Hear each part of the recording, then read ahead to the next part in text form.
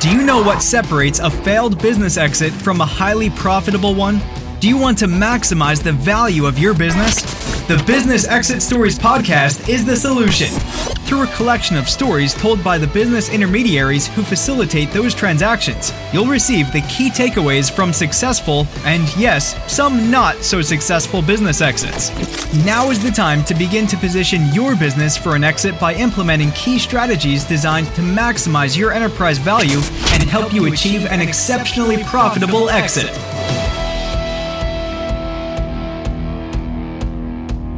Hi, this is Marvin L. Storm with the Business Exit Stories podcast.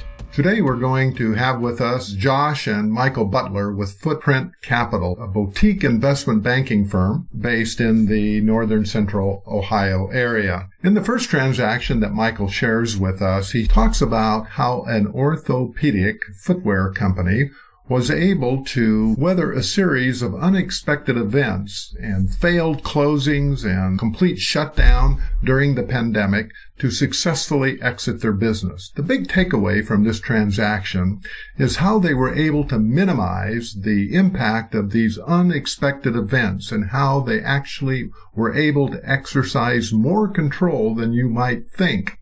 Then Josh shares a story about how a seller went from a do-it-yourself mode to engaging a professional advisor to facilitate their exit, and how this decision actually ended up adding an additional $20 million value to their exit.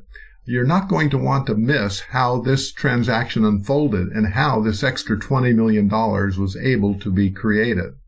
Next, Michael shares how a pet insurance company was able to make a strategic decision early in the acquisition process that allowed them to entertain other offers during the due diligence process, and that this was a factor that enabled them to substantially increase their exit price. Now, there's a golden nugget here that I want you to listen for in this transaction of how they were able to pull this off, not signing an exclusive agreement during the due diligence process, something that you'll want to pay particular attention to. And finally, in one of the more unique stories ever shared here on the podcast, is how knowing how to roll some additional equity into a new entity after the acquisition has been made, especially when management stays on to run the company. Typically, in a private equity situation, they want existing management to stay on. And how they were able to turn a 1x investment into a 10x return in just a few short years. You'll really want to listen and take away some of the insights on how you'll be able to have this huge second bite of the apple, which is often referred to as the second or third sale of a company where you have equity invested in it. You're really not going to want to miss this particular story of this episode. So we'll see you on the podcast. This is Marvin L. Storm with the Business Exit Stories podcast, and today we're here with Michael Butler and Josh Curtis. Michael, would you take a minute to introduce yourself, and why don't you talk a little bit about your firm, where you're located, and then have Josh introduce himself, and then we're going to jump in and chat about some of your transactional stories you've been involved with over the years and get some great takeaways for our listeners here on our podcast. So, Michael, take it away. Great. Thanks, Marvin. Thanks for having us on today. I appreciate it. I've been a big fan of the show. I really enjoy it. So it's great to be recording one. My background prior to being in investment banking is a little bit varied. I started out as a public accountant, working for one of the big 8 firms at the time, now big 4 firms, Ernst, and both our audit and consulting arenas. I moved into then being a chief financial officer for a manufacturing and distribution company. And we did a couple of acquisitions back in those days, and we actually got acquired. I actually worked then for the acquiring company for a number of years when I was finishing my MBA, and then joined a large financial services organization for a number of years. So I was a senior executive in a company, and we did a number of acquisitions in that role. So I've been on several sides of the acquisition table, both as a buyer and a seller. Also have business experience as a small business owner as well. But then I just spent a period of time in venture capital. So I was a partner in a Midwestern-based venture capital firm that was investing in early stage technology companies, and we bought and exited several companies there. And then ultimately found my way to Footprint Capital, joining Josh and his team. And they've done a great job in the Columbus area of becoming, kind of a leader in the Ohio and surrounding states area, and also other wider areas in the boutique investment banking, serving the lower middle market, both buyers and sellers of businesses. Josh is probably in a better position Josh is the founder and managing partner of Footprint, so he's probably in a better position to give the background on Footprint. So Footprint was founded in January of 2014, and we were really the outgrowth of a CPA firm and an investment banking practice that I was heading up there. We're based here in the Midwest. We have offices in Columbus, Cincinnati, Toledo, and Cleveland. But we do deals really throughout North America. We've done transactions in Canada, throughout the United States. Been as west and north as Calgary recently, and as south and east as southern Florida. So really spanned North America. We're really focused on working with founder owners or owner operators. Those are the bulk of our clients, individuals or partnerships that own and operate companies. And we're really focused on providing a high level of touch to those clients, helping them through a sale transaction, maybe making an acquisition on the buy side, some sort of a partnership buyout, maybe raising capital, things of that nature. In terms of my background, I started my career in commercial banking. So grew up as a lender, moved to investment banking about 15 years ago, and really have been advising business owners since. Similar to Michael, I've also been an owner of a business and continue to be an investor in companies as well. That sounds great. Varied background, great partnership, it sounds like. And obviously, you probably have a lot of experience in different types of companies, from smaller to the larger acquisitions you've been involved in. So why don't we just roll into some of those discussions and kind of peel back the onion and how those transactions evolved and pull out some key takeaways for our audience here and how it might impact their business as our different entrepreneurs and founders really start thinking about their exit. So Michael, why don't you get started here and chat about a transaction and tell us a little bit about the company, what type of company it was, and what was the motivation for positioning the company to eventually exit? Great. Yeah. Well, part of what we do with business owners is certainly understand their motivation behind selling and why they're looking to get out of the business. In many cases, it's simply they've been at it for so long and time to retire. This business was started by an individual about 18 years ago, and they were in the manufacturing and distribution of prescription foot orthotics. Sort of the orthotics that you put in a tennis shoe or a dress shoe, and their customers were, in fact, the prescribing physicians, the foot doctors that helped people, take the cast for an orthotic and send it into this organization to be developed. So, out of curiosity, do you have any idea how the founder and the people that got the company started got into this type of business? Were they foot doctors? I think it was just one of those. This gentleman was not a foot doctor, but he went on to become certified as an expert in the field. But basically, it was really one of those situations where it's one of those jobs he fell into as a young man and really liked it, and thought it would make one of those things where sometimes you start and you never realize it's going to be your career, and that's what happened to him. He one thing led to another. He partnered with a couple of physicians to get the company going and did quite well, and as a result, just kept it going for the 18 years that he had done it. And what was really the motivation around deciding he wanted to step away from the business since he obviously was doing very well financially? Yeah, and actually he was kind of a younger guy as well. He wasn't in his 60s yet, and so that's a lot of times we'll ask those questions. What's driving you to get out of this? Do you see, obviously you don't want to hear an answer like the business is going through turmoil and so on, but he just wanted to do some other things in his life. He'd become interested in real estate and wanted to do some other type of investing. So that was his primary motivation, is to do some other things with his working career. So that's what got us to the stage of him having that consideration. And how did the deal unfold? Yeah, so what ended up happening, we, the first thing we always do is just make sure that we get a good understanding of the business, the motivations, all those kinds of things. The good, bad, and the ugly of the business, of course, just so we better understand it all. And we proceeded to go through a normal process of taking the company to market, identifying buyers, and so on.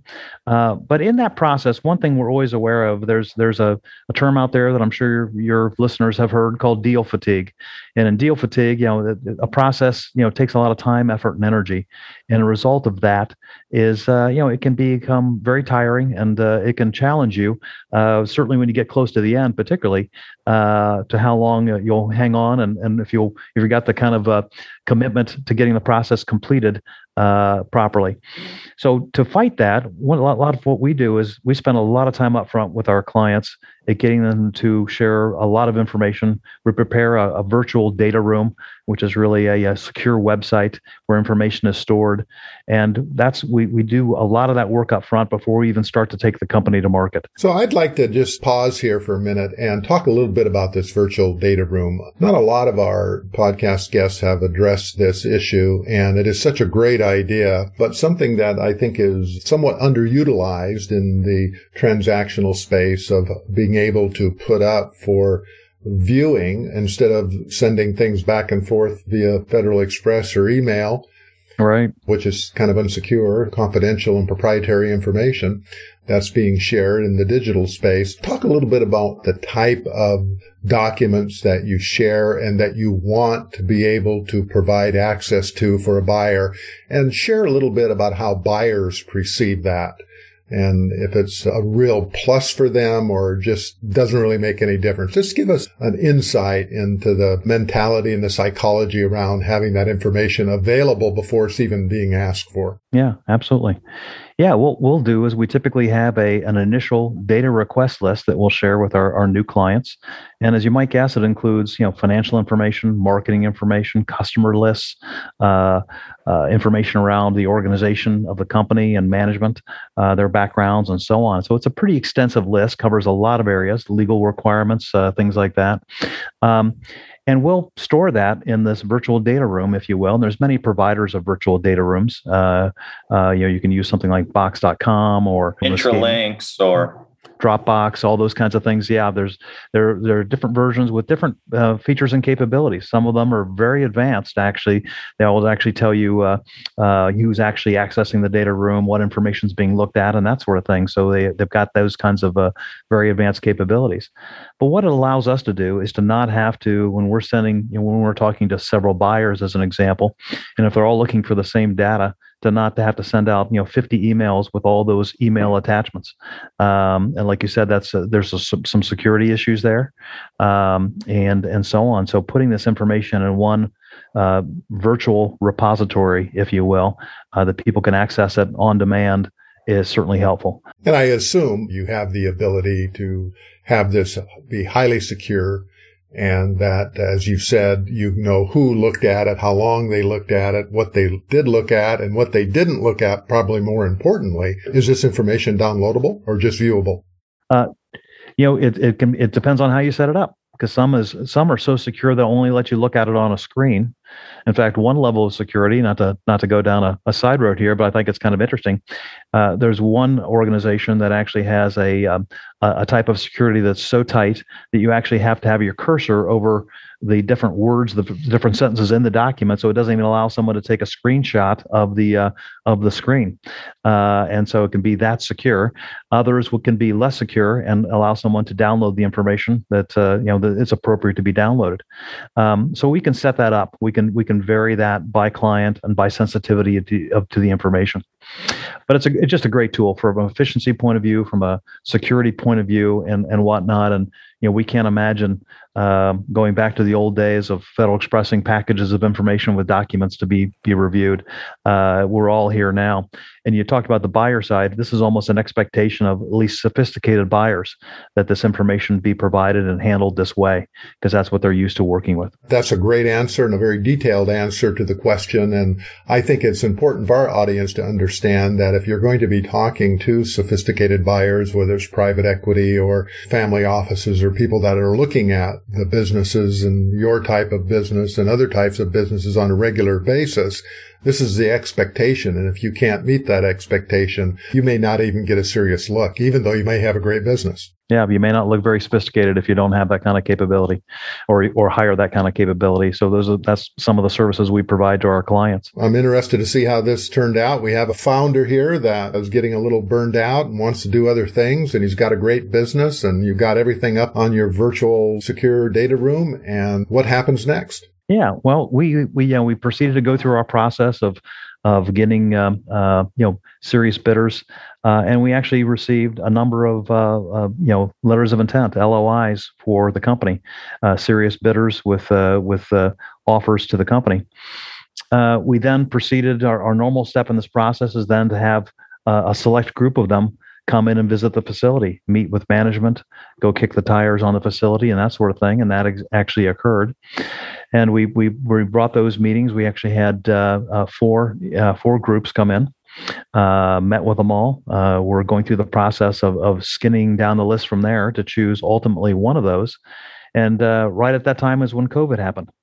All the customers shut down. The customers were required to shut their doors and not see new patients. And basically, as you might guess, as business dried up. So when you say the customers, in your case, this is the actual podiatrist or foot doctors and surgeons, orthopedic people that just had to stop seeing people. And so they're not seeing people. They're not ordering orthotics. Right. So we decided proactively at that point in time, it made sense to put the process on hold. And we decided to, this was, kind of in the March, April 2020 timeframe. And we put the process on hold and not knowing how long that was going to be.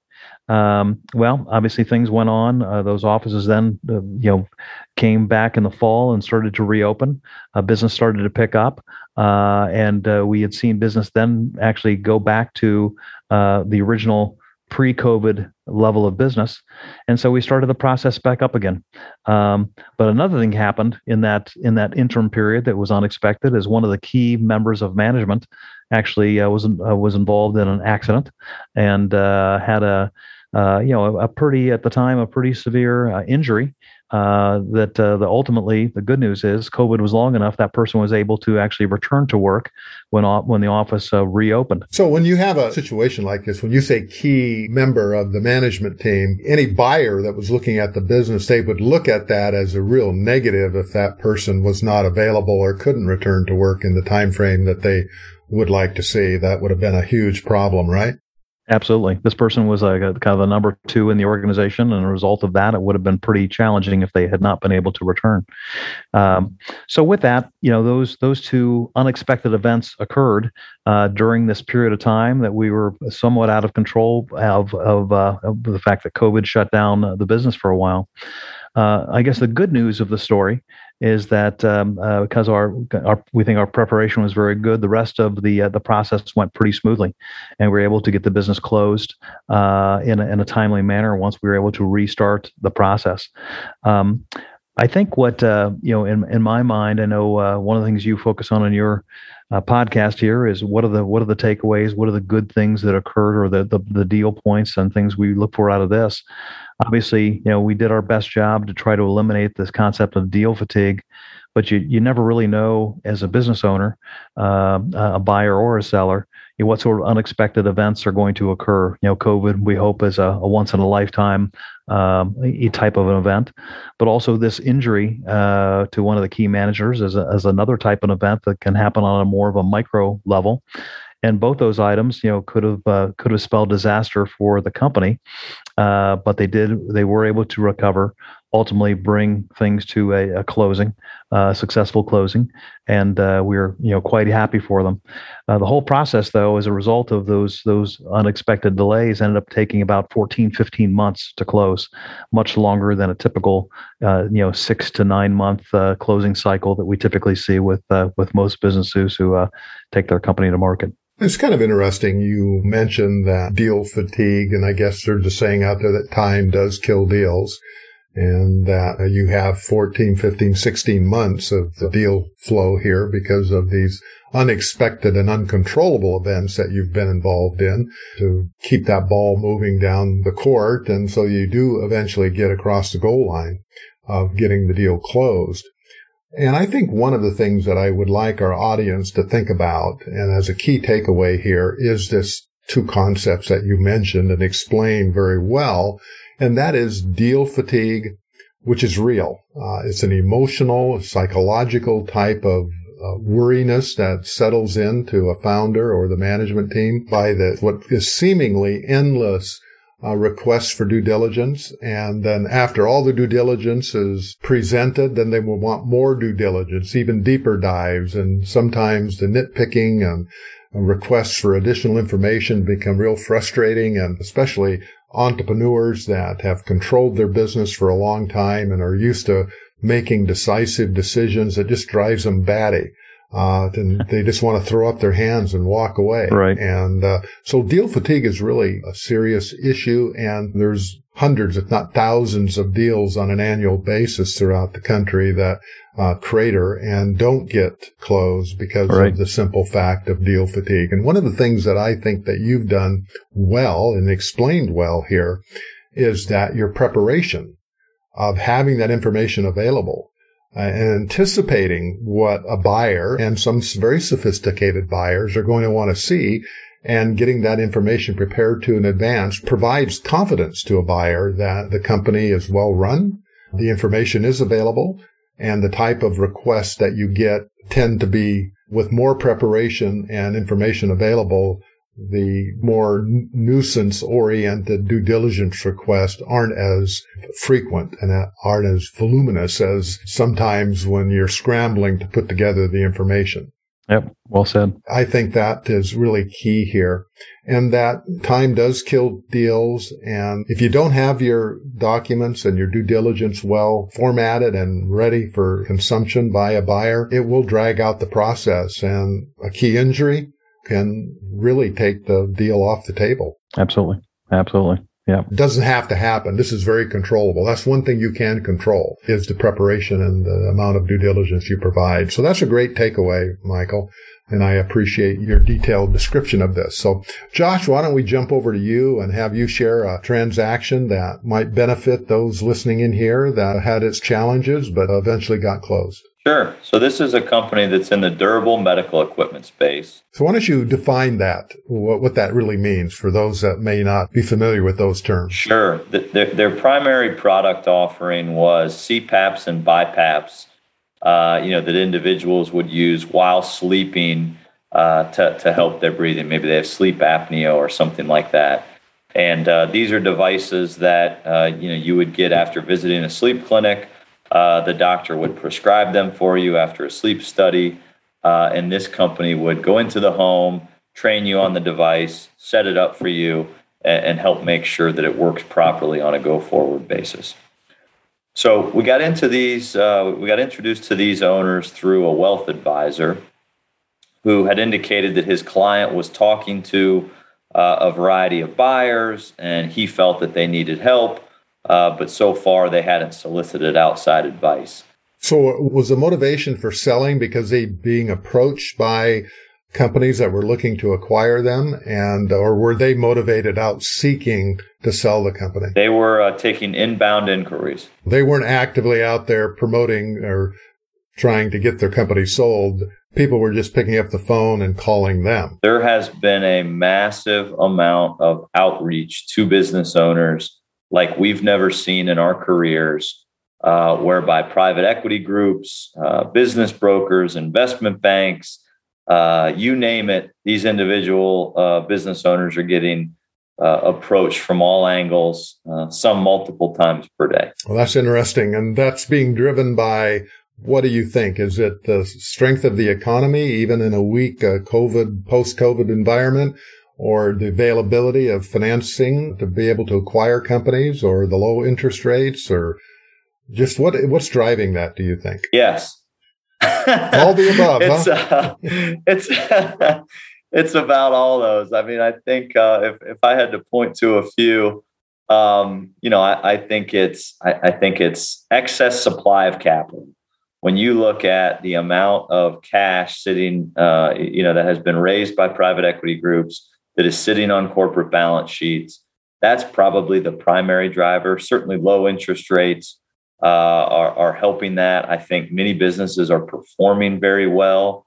So we're seeing, kind of healthy environments, if you will, with which to invest. So there's a lot of dynamics at play, but I would say the largest part of it is just excess supply of capital. That's an interesting point that our audience should perk up and take notes on, is that this situation is unusual. It hasn't existed very many times in the last few decades, 3 or 4 decades, that some of our listeners have been in business. And sometimes timing is everything. And if you have a great business, maybe now is the time to actually think about positioning your company for an exit, because the excess availability of capital may not be a long-term event. It may dry up. For those that have been in business a while, you can think back 10, 15 years ago when the Great Recession starting in 2007 and 8, there was no availability of capital. And if you were going to sell your business in that time frame, you ended up carrying substantially all of the purchase price in some cases, versus virtually being unable to get it financed. Something to consider as you think about how business conditions evolve and change, and sometimes can change very quickly. Yeah, absolutely agree. So we got inbound queries, people banging on the door, say, sell me your company. I'm ready to write a check.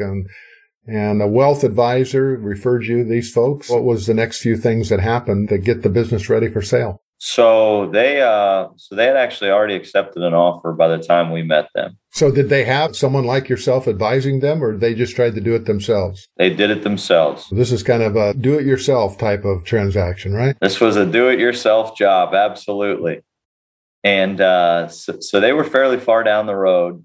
So that means they set the letter of intent and they were in the due diligence process and all that stuff? Signed letter of intent, weeks, days or short weeks from closing. And they had gotten the inkling that their business was performing better than it was, and kind of in concert with some of their advisors and us, telling them that they should run a formal process, they decided to back away from that offer. So when you say run a formal process, what does that mean? That means hire a firm like us, spend time on the front end, getting organized, and developing a list of the most likely buyers, developing a confidential information memorandum, really describing that business in detail, oftentimes doing sell-side due diligence on the financial statements. So sell-side due diligence, kind of elaborate on that term. That's something that hasn't been mentioned too frequently on the podcast here. Sure. So all buyers are going to engage a third-party accountant to come in and go through the numbers almost in an audit-like fashion to really validate the quality of the financials, the accuracy, that there's been no change in accounting policy, really understand what is the cash flow that the business has generated, what are those earnings that a buyer is going to expect to receive on a go-forward basis. You're doing this up front, meaning that you're expecting what a buyer is going to want to see, and seller side due diligence and preparation is really getting that all teed up. Yep. And this is a perfect example of that. So our client was marketing themselves in the high 3s of EBITDA. And they were cash basis reporting. So they were just reporting as cash came in. They had some ebbs and flows in terms of revenue and price changes and labor changes and cost of goods sold variances and all kinds of noise kind of coming through the financial statements. And we articulated to them the benefit of doing sell-side diligence is it really provided us a firm EBITDA with which to negotiate. So just define EBITDA for our audience here. Sure. Earnings before interest, taxes, depreciation, and amortization. It's really the key metric with which buyers use to calculate purchase price and to calculate, what it is that they're going to receive on an earnings basis going forward. So you mentioned something that I perked up when you said it was that they were cash basis reporting, which So many companies get started. They start with cash basis and they start with QuickBooks, and sometimes they just hang in there with that. Even though they're doing tens of millions of dollars of revenue, they're still haven't evolved their accounting system to change and keep up with more accurate type of accounting that a buyer is going to want to see, which is probably accrual. And I would imagine the type of buyer that would be looking at this business would be looking for that type of information. Yeah. So as we went through the process on this quality of earnings report, we understood that they had a price change on their CPAPs that they implemented, which increased margins. We understood that they had started picking up product in the field, maybe where a client had passed away or didn't qualify to use the device anymore. Whereas historically, they weren't as efficient in terms of picking up unused equipment. So there's certain things that they were doing that allowed the business to not fully show the increase in profitability that had been seen on a monthly basis, but had not yet been in a full 12-month financial look. So as we went through that process, our EBITDA was in the vicinity of $6 million that we were able to take to market. That was after you've gone through and made adjustments in the accounting to adequately reflect that type of financial performance, correct? Correct. We also went through and did, probably a 50-page confidential memorandum, really describing the business, telling the story, helping a buyer understand what this might mean in terms of either for the strategic buyers, those industry buyers, how this might be beneficial for them to acquire, and for financial buyers like private equity groups, what were the attributes that would make this a good investment? So we went through that process. I think in total, we went to about 120 buyers. I think we had about 60 some odd sign a confidentiality agreement, and we got around 15 what we would call expressions of interest. And through that process, our expressions of interest varied. Some were as low as the high 20s. High 20s of what? Are we talking? Dollars. I'm sorry. Dollars, purchase price dollars. So we're talking high 20 million. Million. Yes, sir. Mm-hmm. Okay. And the offer that they had accepted and declined was in the low 20s. So on the do-it-yourself program that they were running, they were in this ballpark of the 20 million range, 21, 22, 23 million, the low 20s. And I'm kind of interested to see how much of an impact applying the process that you've described, how that changed that number. So why don't you continue sharing how this transaction evolved and progressed? And I'm really intrigued to see how this is going to end. Sure. So we continued forward in the process, and we ended up signing a letter with a financial buyer in the low 40s. So again, we were in the low 20s. Now we're in the low 40s. So we're talking basically double, going from the low, pretty close to double, low 20s, 20 million to the low 40s, $40 million of actual sales price. Absolutely. And as you might expect, the owners of the business were feeling pretty good about their decision to back away and kind of go about this in a formal fashion.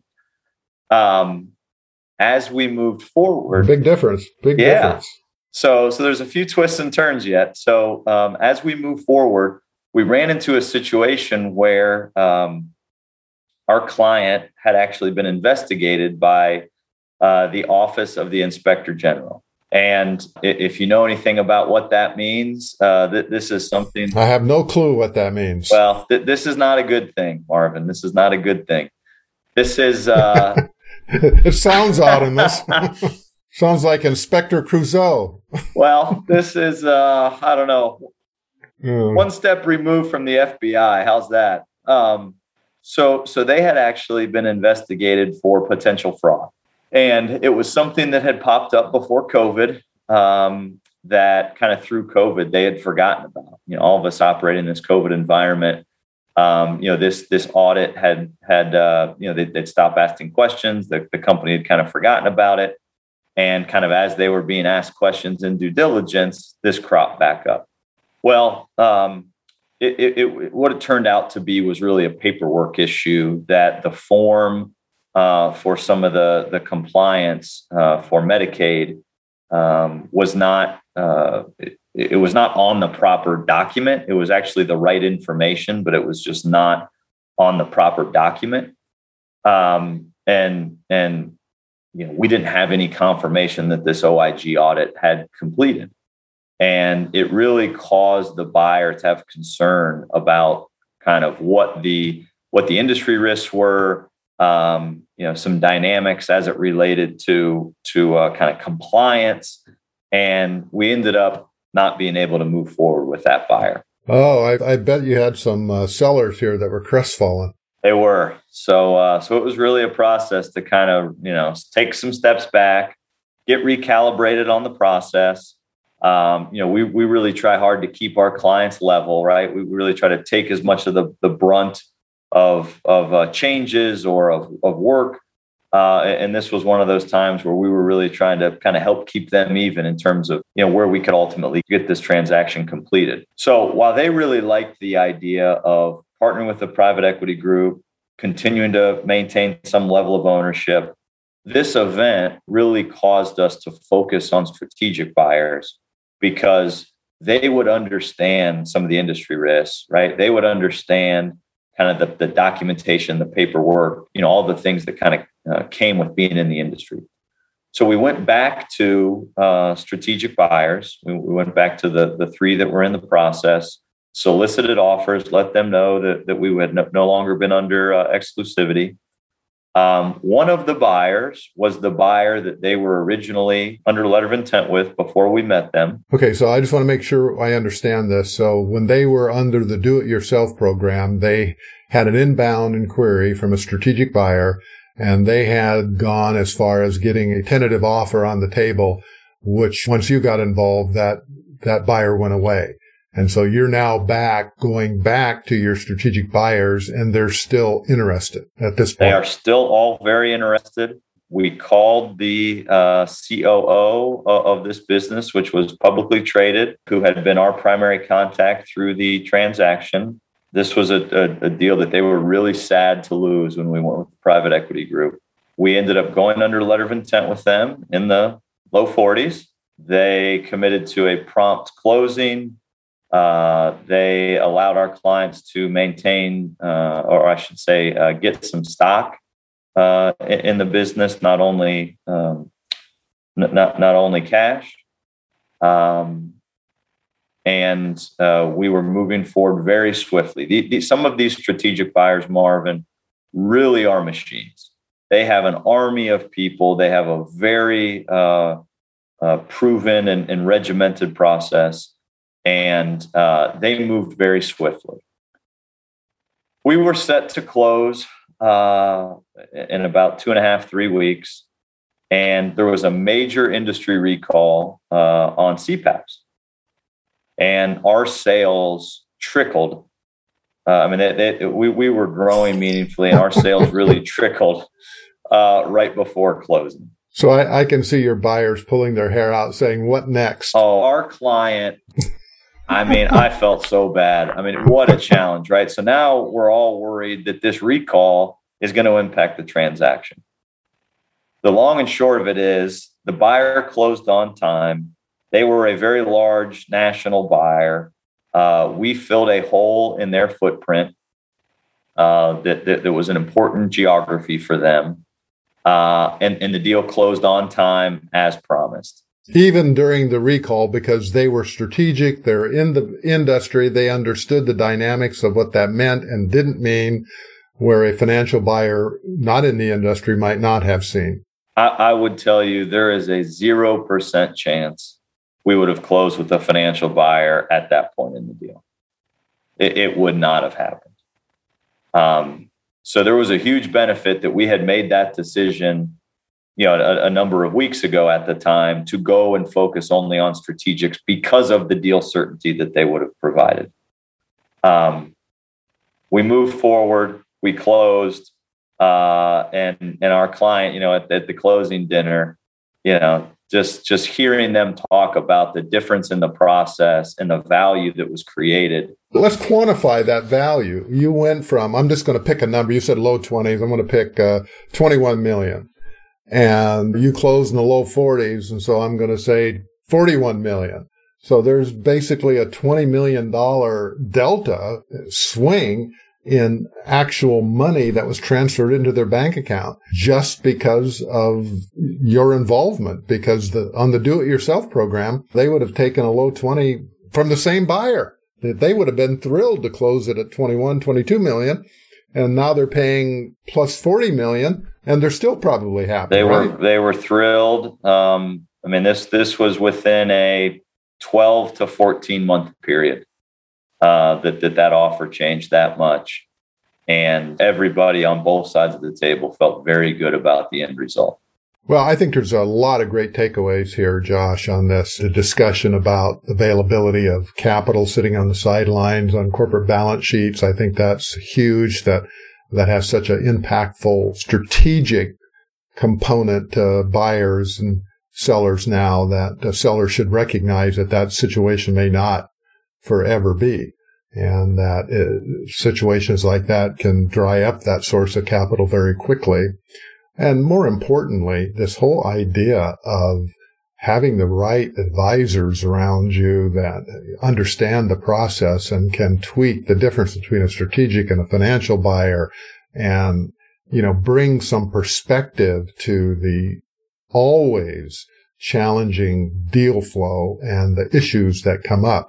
Someone that's been through it before, understands it, can keep level-headed thinking in the transaction so the transactions don't fall apart. I think this has been a phenomenal story, and I appreciate you sharing it with us here today.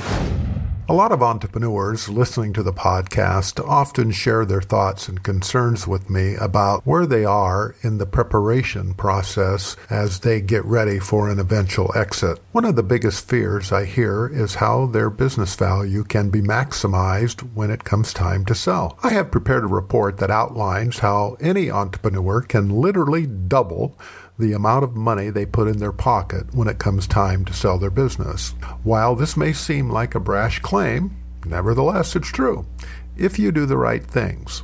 The key is knowing what to do and when. To get your free report, just go to www.businessexitstories.com to get your report. Again, that's www.businessexitstories.com/report. to get your free report, and I'll make sure that it's forwarded on to you.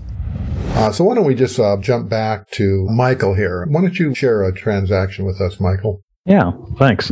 This one actually comes from a somewhat different point of view. I was previously a partner with a venture capital firm prior to my time in investment banking, as I mentioned briefly in my intro. And in that regard, we made investments in early stage companies with hopes to sell them at a much higher number. And one of the companies that we had invested in was the area of pet health insurance. And so some people might have heard of pet health insurance. It basically is a way to cover your veterinary bills for your dog or cat. Usually it's dogs. The cost of keeping a pet is getting more expensive. And this is a way to spread that cost out through pet health insurance. And it's actually quite popular in parts of Europe, as an example. And we saw it coming to the US. And so we made an investment in a company in this space with hopes to grow it. And the company had been growing nicely. One day, being the partner, meaning the investor in this company, we received a call from a large international insurance company who had said, we've studied the market, pet health insurance, and particularly in the U.S., and we want to enter this market, and we've chosen your firm to enter through, and we want to acquire the company. So we went through the typical process of introducing them to the company. They came back with preliminary indication of a price that we thought was acceptable for the company, was aligned with where it was market-wise. But the one sticking point was the fact that they really didn't do a great job of identifying how the owner, the minority owner / managers of the firm, the president and the vice president of the organization, who are going to be staying on with the company going forward, would be taken care of. This is, as I said, a large international company who had probably tens of thousands of employees, and they were struggling with how do they deal with these entrepreneurs that were going to be running this small unit over here that were going to be so important going forward. Well, their hesitancy allowed a secondary bidder to come into the question. We had held out from signing a letter of intent until we could get some clarity around this issue, because typically when you sign a letter of intent with somebody, it involves going exclusive with them, meaning that you only work with them and you don't look at other bidders at that point in time. So we had not signed that because we didn't have this issue around the compensation and benefits for the key managers worked out. And their hesitancy, and it took weeks and weeks for them to try to get back to us with how they're going to do this, allowed another bidder to jump in the process. Another bidder came in actually through one of the shareholders of the company. He had told a friend who had an individual who'd recently exited his insurance company and was interested in making another investment in the insurance industry. It was a really qualified individual, not a company, but just a person, a high net worth individual who through the sale of their company had done quite well and had a cash flow to be able to make an investment like this. And that bidder came up ultimately and scooped the deal away, came up with better price and better terms for our company. And we were, quite pleased with the process. By holding out on the LOI, we were able to, continue to entertain bidder options, if you will, like we did here. And in this regard, it worked out quite well for us. Well, I think the big takeaway here is obviously two takeaways, one on the buyer side and one on the seller side. I think the takeaway on the buyer side is that don't drag your feet. You may lose a deal, and good deals are tough to lose. And this was a large, as you said, international insurance company. It was probably, I'm just guessing here, that probably thousands of employees and a bureaucracy that it just takes forever to get a decision made. And that time lag and trying to get a firm decision cost them the deal because someone else came in and was able to move quicker, make decisions faster, and meet the needs of management quicker, and they got the deal. Yep. On the seller side, I think there's a huge takeaway here that understanding really what is important to you as the seller. In this case, it was management, owners of the company. What was important to them, since they were going to be staying on and managing the company, how they were going to be treated, what their compensation was, what their any future equity bonuses and stock options or whatever the compensation package was going to be and ownership packages was going to be. That was important to them. Until that was addressed, they did not sign this letter of intent. So often a letter of intent is offered and people just sign it and it ties them up and they have exclusivity for a 45, 50, 60, 90-day period of time for the due diligence to be performed. And because they didn't have their needs met, they didn't sign that exclusivity, that LOI, and that allowed them the opportunity to entertain other deals. And in fact, in this case, because the buyer was dragging his feet, they entertained another deal and they got a much better deal from what you're telling me. They got a much better deal from a buyer that was very responsive to their needs. And so I think that's a huge takeaway. Would you agree? Absolutely. You hit it right on the head. It's that hesitancy and the ability to close quickly and definitively was what helped win the new buyer the opportunity to go with the company. And since that time, the company's done very well, grown substantially. It's been a great investment as a venture capital investment. We did quite well on it. We're very pleased with our results, and so it was a really, I guess I'll say, a win-win-win result. Investors, managers, and buyers as a result. And it's a great story as it turns out. But it just came about from, like you said, the hesitancy or lack of decision of a large company sometimes. And then more importantly for sellers that are listening in here, when you sign that letter of intent and tie that exclusivity period of 60, 90 days or whatever that period is, you cannot go out and talk to other people. And in this case, they didn't get those key components satisfied that before they signed that letter of intent, so they didn't sign it. Yep. And for them, it turned out to be a huge plus. So just something to put in your little box of tips and hints that you picked up from the podcast here that may make a huge difference down the road. Well, we're going to wrap up with you, Josh. Why don't you share one final transaction with us and give us a great takeaway? Sure. So this is a transaction in the plumbing, in what we would describe as the home services space. So one interesting thing that's kind of gone on through COVID is there's been a meaningful focus on home services and really anything that performed well through COVID. But I think what you'll see is anything that has a service element to it, think plumbing or HVAC or pest control or even pool services, any of those types of things have really performed well. And we took a business to market that was a plumbing contractor that, I would have told you 3 or 4 years ago, probably would have traded for about half of what we ended up selling it for, just because of the resiliency those businesses showed through COVID. And but the story really isn't about kind of the attractiveness of the home services space. What it is it's a story about the attractiveness of being able to reinvest equity alongside a buyer. And so this is a process that we ran a pretty wide, like the one I described earlier, a pretty formal and pretty wide process on. And we ultimately ended up selecting a private equity firm that had established a platform. So what I mean by platform is they had acquired one plumbing business, and they had added on to it 2 other plumbing businesses at the time.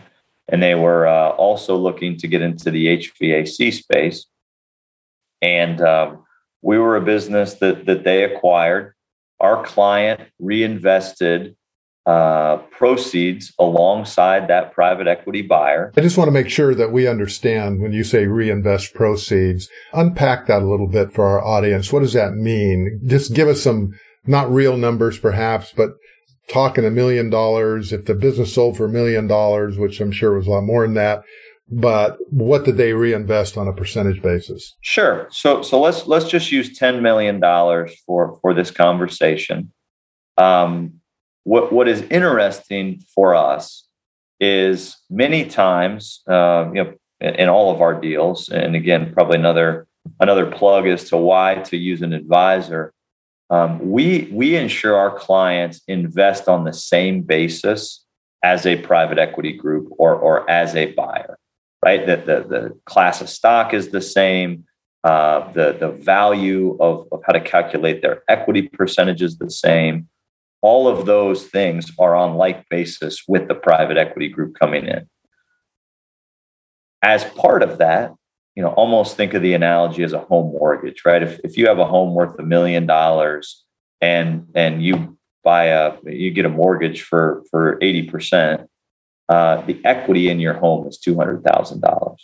It's very similar for a business. So in this situation, let's say the business is worth $10 million. That buyer, let's say, puts $5 million of debt on the business. The equity value of that business is $5 million. So in this situation, our client had a business worth $10 million. He decided to reinvest $1 million. For that $1 million, he owned 20% of the business. Based on the $5 million of equity. Correct. Exclusive of debt. Okay. Correct. So he took off $9 million of proceeds, reinvested $1 million, right? So to a total of 10, before fees and taxes and everything. We always make sure that our client has the ability to reinvest on a tax deferred basis. So that means that they would not be paying any tax at the time of that reinvestment. So this client reinvested his $1 million. That private, so the deal closed. He continued in his role, became part of this larger organization. That private equity firm got approached by a larger private equity firm to buy this plumbing and HVAC platform. Literally within 6 months, the value of our client's equity was $3.5 million in this scenario. Time out here so we can follow the numbers. There's a lot of numbers flying around here. So you have a $10 million transaction, $5 million in debt put on to finance the deal. Private equity was going to put up $5 million, but your client, the seller, left $1 million into the entity. And so he had 20% of the $5 million. So he got, with his $1 million, 20% of $5 million is $1 million. And so that $1 million turned into, you say $3.5 million? $3.5 million. In less than a year? Less than a year. And because a larger private equity firm came along and made the acquisition of the entire platform. So his business was one of several that this group had acquired. Now that's a phenomenal story. So he decided, so Marvin, it gets better. They wanted as many of the operators of these plumbing businesses or HVAC businesses, as the case may be, to stay in, to continue to have that aligned interest. He got a look at the strategy, understood where this private equity group intended to take this platform. He said, I'm leaving all my chips on the table. Fast forward another, 18-ish months, 12 to 18-ish months. That equity is worth in the vicinity of $7 million today. And it has only grown. This platform is really doing a lot of acquisitions, is growing meaningfully. I can't tell you for sure, what he's ultimately going to walk away with in the next transaction. But I think it has every bit of the opportunity to be as much as he sold the company for originally. Okay, so I don't want to be redundant here, but this is a great story of, getting a second, third, and maybe a fourth bite out of the same apple. So he leaves $1 million in, it turns into $3.5 million. Someone comes along and buys that, and that $3.5 million is now worth $7 million. And so for that $1 million has turned into $7 million. And you're saying maybe the next acquisition that comes along is going to be worth $10 million or more. And so he's literally taken a $10 million sale and turned it into a $20 million sale. Sure has. That is a phenomenal story of what is really possible if you understand the strategy of your buyer and you leave equity in the deal. Yeah, I think that many clients that we first meet are those owner-operators, founder-owners that are a little timid about what rolling equity with a buyer really means, particularly since they're not going to have control, 51% of the ownership going forward. And we really try to urge our clients. Marvin, Michael and I could go through, story after story. That one's a neat one because it's transacted a few times. It's continuing as we speak. It is, and given the space that it's in, but we have another one where our client's initial equity was he put in $3 million, and 4 years later walked away with 50. 50. So some of these opportunities, because the many of our clients, right, they get to a certain point, 60 years old, 50 years old, where they just don't have the same tolerance for risk they did when they were 25. So by virtue of that, to some extent, they're holding back these businesses that could otherwise materially grow. And what we find is in the right situations with the right buyers, the initial transaction really is a catalyst for growth, because now that owner is still involved, but has a much higher tolerance for risk because they've taken 80% of their chips off the table and put them in the market or the bank or wherever. And so their tolerance for risk has gone up because they're really saying, how do I shoot for 3 times my money, 5 times my money, whatever those right numbers are that the buyer is focused on. So it can be something that's really powerful. It certainly needs to be structured the right way. And we've got to do our due diligence on buyers, but in the right situation, it is really compelling. Well, great takeaway. What can happen if you leave equity into a deal and you understand the strategy and are comfortable with it. But I think another important thing that you mentioned there is that tolerance for risk can hold a business back. Someone makes a decision when they're 25, 30, 35 years old. It's entirely different when they're 55, 60, 65 years old. Not the same tolerance for risk, and that can really hold a company back, and new ownership coming in that, has a bigger appetite and the resources to grow a company can really ramp the growth and the value of that company up. And if you leave equity into it, you can go on for one very profitable ride. Great takeaway, Josh. I appreciate you sharing that with us. Well, we're kind of wrapping it up here for today. It's been some great stories and great takeaways for those that are listening in today. So this is Marvin L. Storm for Business Exit Stories. See you on our next episode. Thanks for listening to the Business Exit Stories podcast. For more information or to reach out to today's guest, visit www.businessexitstories.com for more details. Please subscribe, rate, review, and share this podcast from your favorite podcasting platforms. And remember, maximizing business value at the time of exit doesn't happen magically. It takes planning.